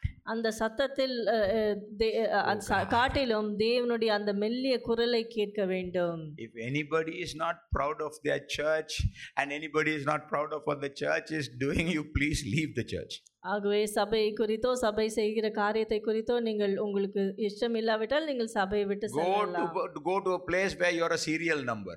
ஆகவே நீங்கள் போய் ஒரு serial நம்பராக இருக்கிற ஒரு சபைக்கு செல்லலாம். Here you are a name, here you are a person, here your story is told and your story is understood, and what happens to you concerns the servants of God, and they pray for you. இங்கே உங்களுக்கு ஒரு பெயர் உண்டு. உங்களுக்கு என்ன காரியம் நடந்தாலும் அதை குறித்து தேவ ஊழியக்காரர்கள் கரிசனை உள்ளவர்களாக இருந்து ஜெபிப்பார்கள். This year the church will transform into the embassy of God. இந்த ஆண்டு சபையானது அது தேவனுடைய எம்பசியாக மாறிவிடும். A small colony on this earth, a citizenship that is in heaven, and there is a place that God is represented and God is well represented. தேவன் சரியான விதத்தில் அவர் வெளிப்படுத்தப்படும் இடம் இது. Somebody look at 2 Corinthians chapter 5 verse 20. 2 கொரிந்தியர் 5வது அதிகாரம் 20வது வசனம். How many of you like the IFS, Indian Foreign Services? எத்தனை பேருக்கு இந்தியன் ஃபாரின் சர்வீஸ் பிடிக்கும்? This is IHS. இது for IHS. India. Heavenly Services for India. இந்தியாவுக்காக பரலோக காரியங்கள் செய்யப்படுகிற இடம். The examinations are much harder for this. ஆனால் இதற்கான பரீட்சைகள் இன்னும் கடினமான பரீட்சைகள். In Corinthians, I have just given you the scripture. How many of you would like to qualify as an ambassador for Christ? கிறிஸ்துவுக்காக ஒரு அம்பாசடராக இருப்பதற்கு எத்தனை பேருக்கு இஷ்டம்? Yeah, you are already qualified. By your actions of faith, you have qualified yourself. உங்களுடைய விசுவாசத்தின் செயலால் நீங்கள் The ஏற்கனவே entire consulate can be given into your hands. ஆகவே முழு கான்சுலேட்டே உங்களுடைய கரங்களில் கொடுத்து விடலாம். Only yesterday I was reading some relative of Rajapaksa has ruined his reputation and the whole of the country, Sri Lanka reputation in the USA by doing something stupid. You will not do something that will bring the shame on the name of your country, which is Parama Jerusalem. That is the city we represent. That is the citizenship we have. We are an embassy on this earth for God. ஆகவே தேவனுடைய எம்பசியாக நாம் இங்கே இந்த பூமியிலே இருக்கிறோம். Young people, prepare for this status. How many of you want to be? We are Christ ambassadors. And our colors we will unfurl. We will show our colors. Not your colors that you show outside the college in the street. You know, your colors are different. Your true colors have to be heavenly colors. எத்தனை பேருக்கு கிறிஸ்துவின் ஸ்தானாபதிகளாக இருக்க விரும்புகிறீர்கள்? I want to apply. I want to be an கிறிஸ்துவின் ஸ்தானாபதிகள். Stand up. I want to be an ambassador. I want to have that status, citizenship. I want to have immunity against the devil. ஆகவே பிசாசுக்கு விரோதமாக நான் immunity எனக்கு வேண்டும். Gate வரைக்கும் துரத்திட்டு வருவான், கேட்டுக்குள்ள போனா அவனுக்கு ஒண்ணும் செய்ய முடியாது. He might come chasing you till the gate. How many times I have run down the street towards my house when I have fought with somebody and I am not able to overcome that fellow and he has brought his friends along and I run home. யாராவது நான் சண்டை போடும்போது அவர்களை மேற்கொள்ள முடியாவிட்டால் நான் வீட்டுக்கு ஓடி செல்வேன். But I'll tell you, the moment I cross the front doorsteps, those fellows will stop. ஆகவே நான் வீட்டுக்குள்ளாக சென்ற உடனே அவர்கள் நின்று விடுவார்கள். They can't come into my house. They can't come into my house and hit me. அவர்கள் என்னுடைய வீட்டுக்குள்ளாக வந்து என்னை அடிக்க முடியாது. My father might shoot them. என்னுடைய தகப்பனார் அவர்களை சுட்டு விடுவார். He's quite capable, you know. அது செய்யவும் அவர் செய்தாலும் செய்து விடுவார். How many of you want to be an ambassador? ஆகவே எத்தனை பேருக்கு கிறிஸ்துவின் ஸ்தானாபதிகளாக இருக்க விரும்புகிறீர்கள்? Yeah, that boy standing up and raising his hand. I don't know what he is today. அவர் இன்றைக்கு எப்படி என்று தெரியவில்லை. Raise your hands. I want to be a representative of Christ. I want to call people to reconcile themselves to God. That is what 2 Corinthians 5:20 says. I am a representative of God. I am a representative of God. I am an ambassador of Christ Jesus. I have status. I have immunity. I have a place I call my embassy. A church that becomes an embassy for God. ஆகவே சபையானது தேவனுக்கு ஒரு எம்பசியாக மாறிவிடுகிறது. Get ready to issue ID cards to people. ஆகவே எல்லாருக்கும் ID card கொடுப்பதற்கு ஆயத்தமாகி விடுங்கள். Ambassador of Christ. கிறிஸ்துவின் ஸ்தானாபதி. Don't do fake stuff, but I'm telling this is the status of the church in 2019. ஆகவே 2019 ஆண்டிலே இதுதான் சபையின் ஒரு look at your church. Who will go to that church? That is a house. It's not a church. What do you want, a steeple and a bell? அதுவா அது சபையே இல்லை என்று சொல்வார்கள். Stupid people. கோபுரம் இருந்தால்தான் சபை என்று They look சொல்வார்கள். at the outside and they, this is not a church. I said, then what is it? It's not a toilet. It's a house of God. It is an embassy for Christ. ஆகவே இது கிறிஸ்துவுக்காக இருக்கிற ஒரு இடம். That is important. அதுதான் முக்கியம். Turn with me to Luke chapter 16. Even if you don't call me again, I'll finish this. Luke 16:15. Where are you going anywhere at this time? இந்த Luke நேரத்தில் 16, இனிமே நீங்கள் 15. எங்கேயும் போக போவதில்லை. Those who have cars can jolly well go, but Luke 16:15. Now look Luca at this. 16வது அதிகாரம் 15வது வசனம். There were people like today also they are there, and that day also there were people who were counting the money and comparing money. அந்த காலத்திலும் இப்படிப்பட்ட மக்கள் இருந்தார்கள். அவர்கள் பணத்தை தான் எண்ணிக்கொண்டிருந்தார்கள். Chapter 16 verse 14. 16வது அதிகாரம் 14வது வசனம். Who told you that your church is strong when your church has lots of money? சபையிலே அதிக பணம் இருந்தால் சபை வலுவான சபை என்று சொன்னது யார்? I can tell you what money does to churches. பணம் சபை என்ன செய்யும் என்று நான் சொல்ல முடியும். What money does to servants of God. பணம் தேவ ஊழியக்காரருக்கு என்ன செய்யும் என்று நான் சொல்ல முடியும். Some very fine students of mine, when they smelt money, they went mad. என்னுடைய மிக நல்ல சிறந்த மாணவர்கள் அவர்கள் பணத்தை ருசி பார்த்த பின்பதாக அவர்கள் பைத்தியமாகி விட்டார்கள். Oh my goodness, how many ruinations, how many shipwrecks I have seen because of money. பணத்தினால் எவ்வளவு கப்பல் சேதம் ஏற்பட்டதை நான் Read பார்த்திருக்கிறேன். chapter 16 of Luke and verse 14. லூக்கா 16வது அதிகாரம் The 14வது Pharisees வசனம். who were lovers of money. Why did Jesus say you can't serve two masters? Why did Jesus say you can't do this? The love of money is the root of all evil. Paul told Timothy, listen carefully. Money must follow the ministry. Ministry must not follow the money. பணம் ஊழியத்திற்கு பின்பு வர வேண்டும். பணத்திற்காக ஊழியம் பணத்தின் பின் செல்லக்கூடாது.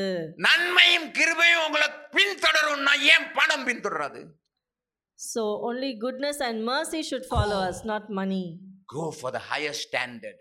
Go for the gold standard. Go for the approval of God. But these Pharisees, they were lovers of money. They were listening to all these things Jesus was telling. They were listening to all these things and they were mocking Jesus. You get anywhere in life mocking Jesus? Try. You try and see where you go. You will go nowhere. பரிசேயர் கேட்டு அவரை பரியாசம் பண்ணினார்கள். And Jesus knows very well who is mocking him and who is loving him. யார் இயேசுவை நேசிக்கிறார், யார் இயேசுவை பரியாசம் பண்ணுகிறார் என்று இயேசுவுக்கு நன்கு அறிவார். He will know exactly. He'll see through all your makeup. He'll understand where your heart is. Because where your heart is, there things will happen. ஆகவே உங்களுடைய இருதயம் எங்கே?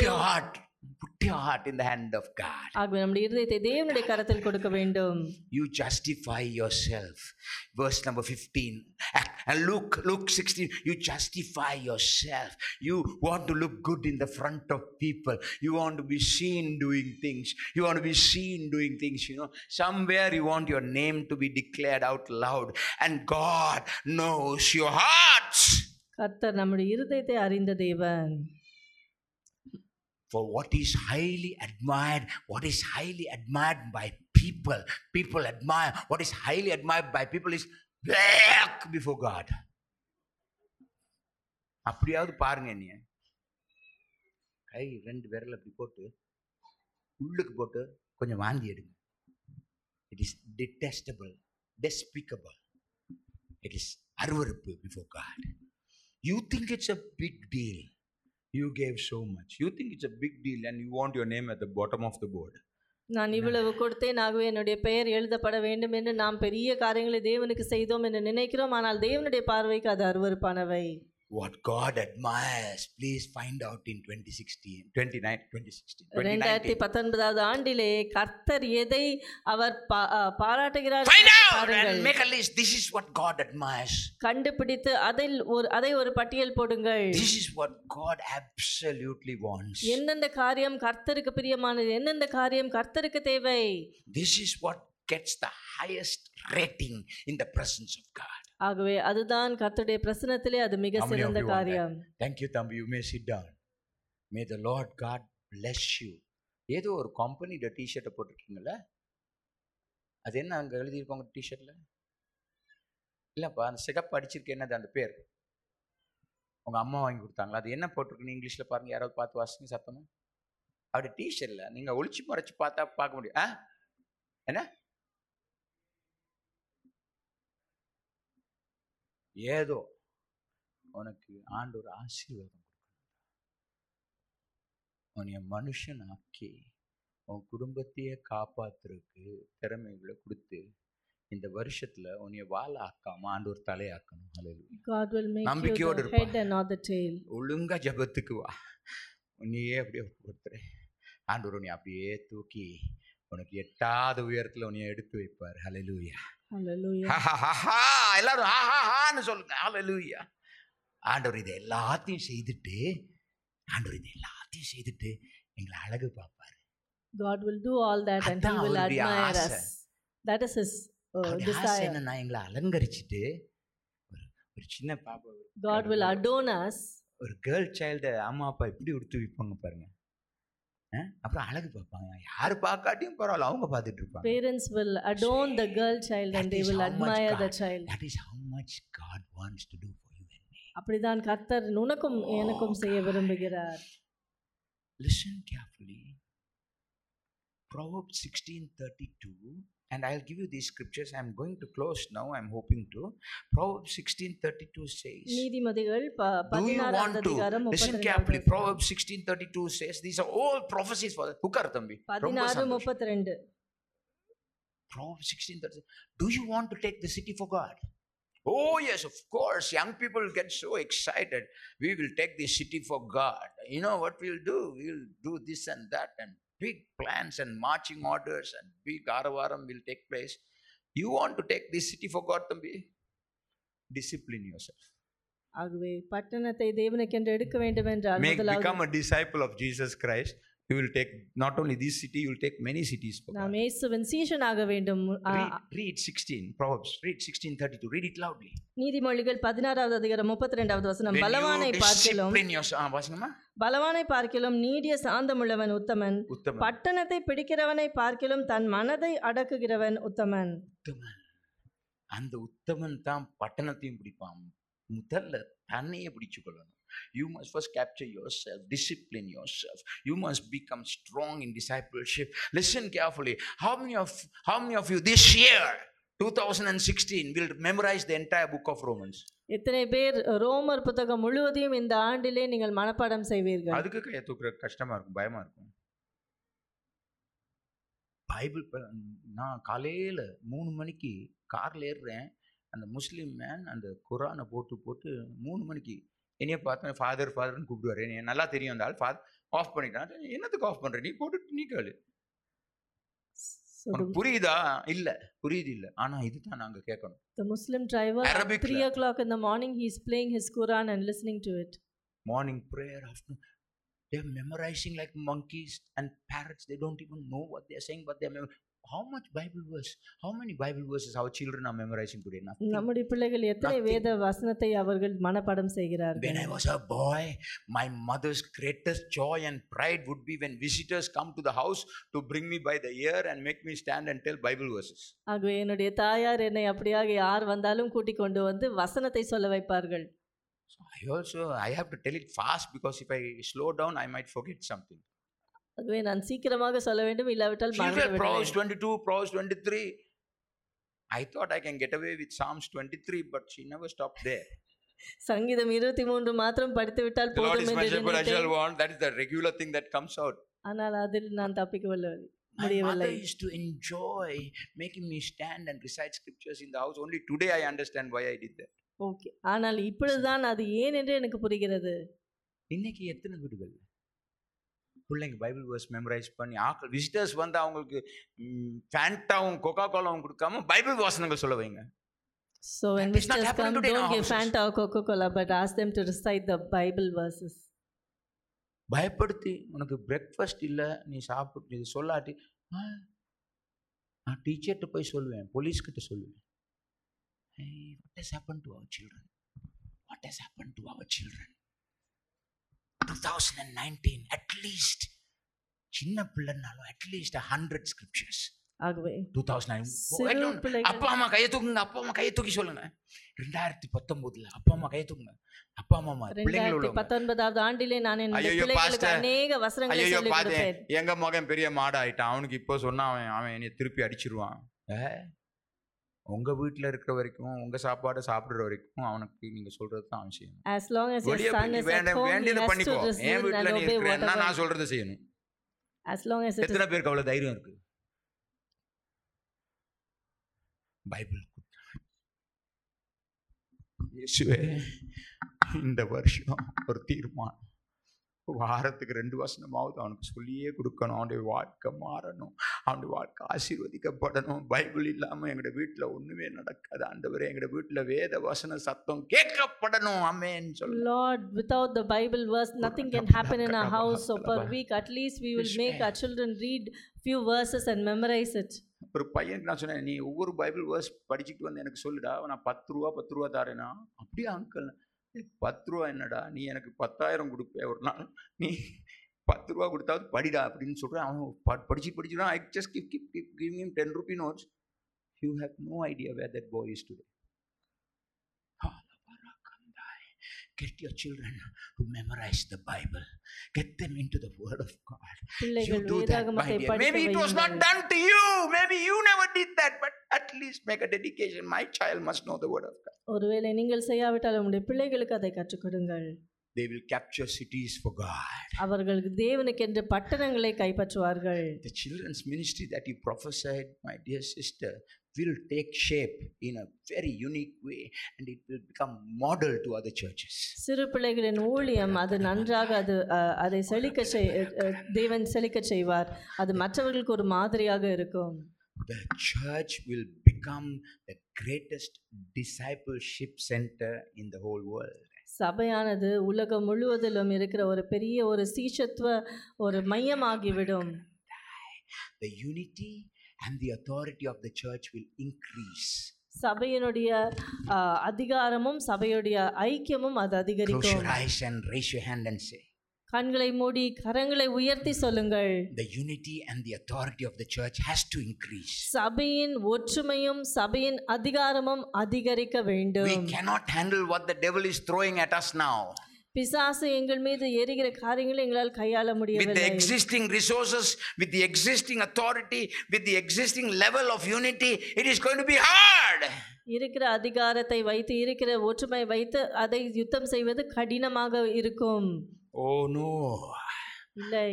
We are going to stand with greater authority. நாம் இன்னும் பெரிதான அதிகாரத்தோடு நாம் நிற்க போகிறோம். I am going to say this with great confidence. The church will be given enablement, authority like never before, but you cannot flip-flop and flirt with authority. இதுவரை இல்லாத அதிகாரத்தை சபைக்கு கர்த்தர் கொடுக்க போகிறார்.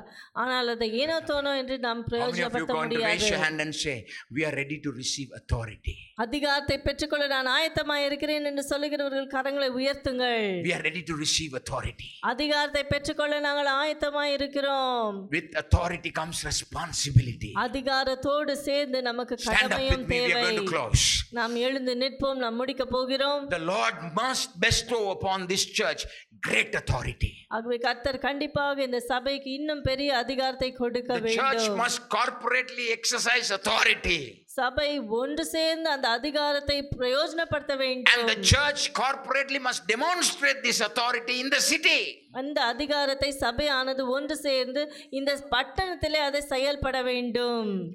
You cannot abandon yourself to the storm and say, wherever the wind takes me, wherever the waves take me, wherever the ship is going, I will go along with it. No, you can't abandon yourself to the storm. You must fight the storm. ஆகவே ஒரு காற்று அடிக்கும் போது எந்த காற்று எந்த திசையில் போகிறதோ அதன் பிரகாரம் நான் செல்வேன் என்று நாம் சொல்ல முடியாது. And Jesus will come again walking on the water towards you. இயேசு மறுபடியுமாக தண்ணீரில் நடந்து நம் மத்தியில் வருவார். Apostle Paul has a beautiful word. அப்போஸ்தலனாகிய Pavul He says, last night. அவர் சொல்லுகிறார், நேற்று இரவு. Last night. நேற்று இரவு. You did not follow my advice. நான் சொன்ன ஆலோசனை நீங்கள் பின்பற்றவில்லை. Back to Acts 27 to close now. அப்போஸ்தலர் 27வது அதிகாரம் நாம் முடித்து விடலாம். 27:22. 22வது வசனம். It says 21 and 22. 21வது 22வது He வசனங்கள். stood up. பவுல் எழுந்து நின்று He stood up. அவர் நடுவில் நின்று When they had lost all hope. அவர்கள் எல்லா நம்பிக்கையும் இழந்த அந்த நேரத்திலே, When hope was disappearing. நம்பிக்கை Everybody raise your முழுமையும் hand and say, அற்று when hope is போயிற்று. disappearing. இனி தப்பி பிழைப்போம் When என்று hope is நம்பிக்கை disappearing. முழுமையும் அற்று போன போது, My Jesus is appearing. நம்பிக்கை அது கடந்து செல்லும் போது When இயேசு hope is வருகிறார். disappearing, that is when my Jesus will show up. நம்பிக்கை இழந்து போகும்போது தான் என்னுடைய இயேசு வருவார். And Paul is telling you people should have followed my advice. நான் சொன்ன ஆலோசனை நீங்கள் பின்பற்றி இருந்திருக்க வேண்டும். What a position a man of God receives in a crisis. ஆக இப்படிப்பட்ட ஒரு இக்கட்டான சூழ்நிலையில் எப்படி ஒரு தேவ மனிதன் எவ்வளவு ஒரு நிலைமையில் ஏற்றப்படுகிறார். Why do crises come to people? It is to demonstrate the authority of God. ஏன் பிரச்சனைகள் வருகிறது? அது தேவனுடைய வல்லமையை வெளிப்படுத்துவதற்காக. For this night, an angel of God, I belong to him and I serve him, stood by me. ஏனென்றால் என்னை ஆட்கொண்டவரும் நான் சேவிக்கிறவருமான தேவனுடைய தூதனானவன் இந்த ராத்திரியிலே என்னிடத்தில் வந்து நின்று. 2019. 2019வது ஆண்டு. Get ready for supernatural angel activity. They are going to be more active than ever before. இயற்கைக்கு அப்பாற்பட்ட தேவ தூதர்கள் செயல்பட போகிறார்கள். இதுவரை இல்லாத அளவிற்கு அவர்கள் செயல்பட போகிறார்கள். காபிரியேல் கர்த்தருடைய வார்த்தையை சொல்ல மிகாவேல் அதை பாதுகாத்து கொடுப்பார். ஹல்லேலூயா. Gabriel will tell the word of God and Michael will guard it. உங்களுக்காகவென்றே ஆண்டவர் தூதர்களை அனுப்பி ஹல்லேலூயா உன் காலை கல்லில் இடராதபடிக்கு அவர் தூதர்களை அனுப்பி உன்னை தாங்கி ஏந்தி நடத்துவார். God will send his angels to protect you that your feet will not fall. It is as current as last night, which is 2018, last year. Last night is last year. ஆகவே நேற்று இரவு வந்து நேற்று போன ஆண்டாகி விட்டது. கடந்த ஆண்டு. கடந்த ஆண்டு. கடந்த ஆண்டில் இது blank பேப்பர் தான், ஒரே ஒரு லைன் தான் இருக்கா. that means closing. கடந்த ஆண்டில் கண்மணி போல் கருத்துடன் நம்மை காத்தாரே. கப்பல்லையும் காப்பாரு. He will guard the கப்பல் ship கடல்ல போனா also. பரவாயில்ல, கடல் கப்பலுக்குள்ள வந்துட்டுனா ப்ராப்ளம். But if the உலகம் கப்பலுக்குள்ள வரக்கூடாது. கப்பல் உலகத்துக்கு மேல போய்கிட்டு இருக்கணும். If you let the water come inside, you are in trouble. கடந்த நாட்களில் கையை தட்டி பாடுங்க கொஞ்சம் உற்சாகமா. Let's clap our hands and sing. நம்மை காத்தாரே. அவ்வளவுதான் தெரியும். கண்மணி போல் கருத்துடன் நம்மை காத்தாரே. கர்த்தரையே நம்பி ஜீவித்தேன். கிருபையும் மீந்ததால் ஸ்தோத்திரிப்போமே. அற்புதமே அவர் நடத்துதலே. ஆனந்தமே பரமானந்தமே. நன்றியாலுள்ளமே இட சோகிடுதே. நாம் அல்லேலூயா துதி சாற்றிடுவோம். நன்றியாலுள்ளமே மிக பொங்கிடுதே. அல்லேலூயா துதி சாற்றிடுவோம்.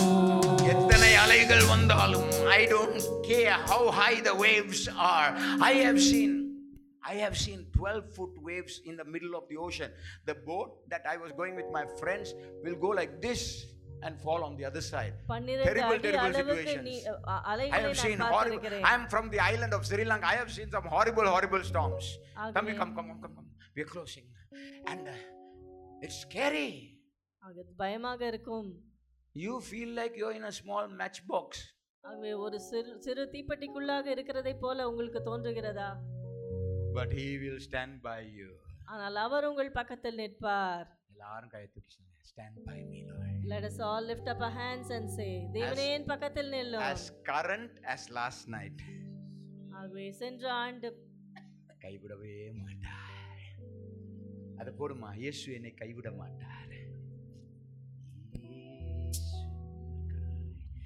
எல்லாரும் ஒரு அபிஷேகத்துக்காக காத்திருந்தவங்க எல்லாரும் ஒரு அபிஷேகத்துக்குள்ள அப்படியே வர்றதை நான் பார்க்கணும். நான் பார்த்து I want to see சந்தோஷம். everyone come We're into going to the now close. anointing, to receive the anointing.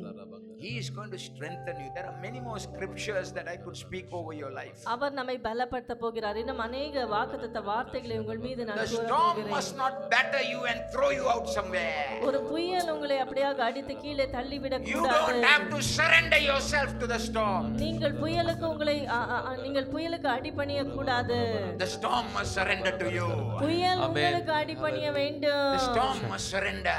புயல் அடிபணிய வேண்டும். Because the water walker is with us.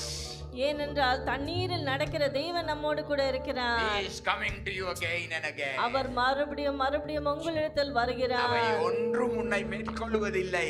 Nothing can overpower you. கடைசியா கையை தட்டி பாடி சந்தோஷமா இங்க இருந்து புது வருஷத்துக்குள்ள போவோம். Let us all clap our hands and be happy and enter the new year. He will never let go my hand. Jesus never let go my hand. Though the storms may come and the winds may blow, He will never let go my hand. He will never let go my hand. Jesus never let go my hand. Though the storms may come and the winds may blow, He will never let go my hand. தமிழ்ல பாடினா அவர் என்னை கைவிட மாட்டார். இயேசு என்னை கைவிட மாட்டார். கடும் புயல் வரினும் பெரும் காற்று வீசினும் அவர் என்னை கைவிட மாட்டார். அவர் என்னை கைவிட மாட்டார். இயேசு என்னை கைவிட மாட்டார். கடும் புயல் வரினும் பெரும் காற்று வீசினும் அவர் என்னை கைவிட மாட்டார். Jesus, Jesus, Jesus.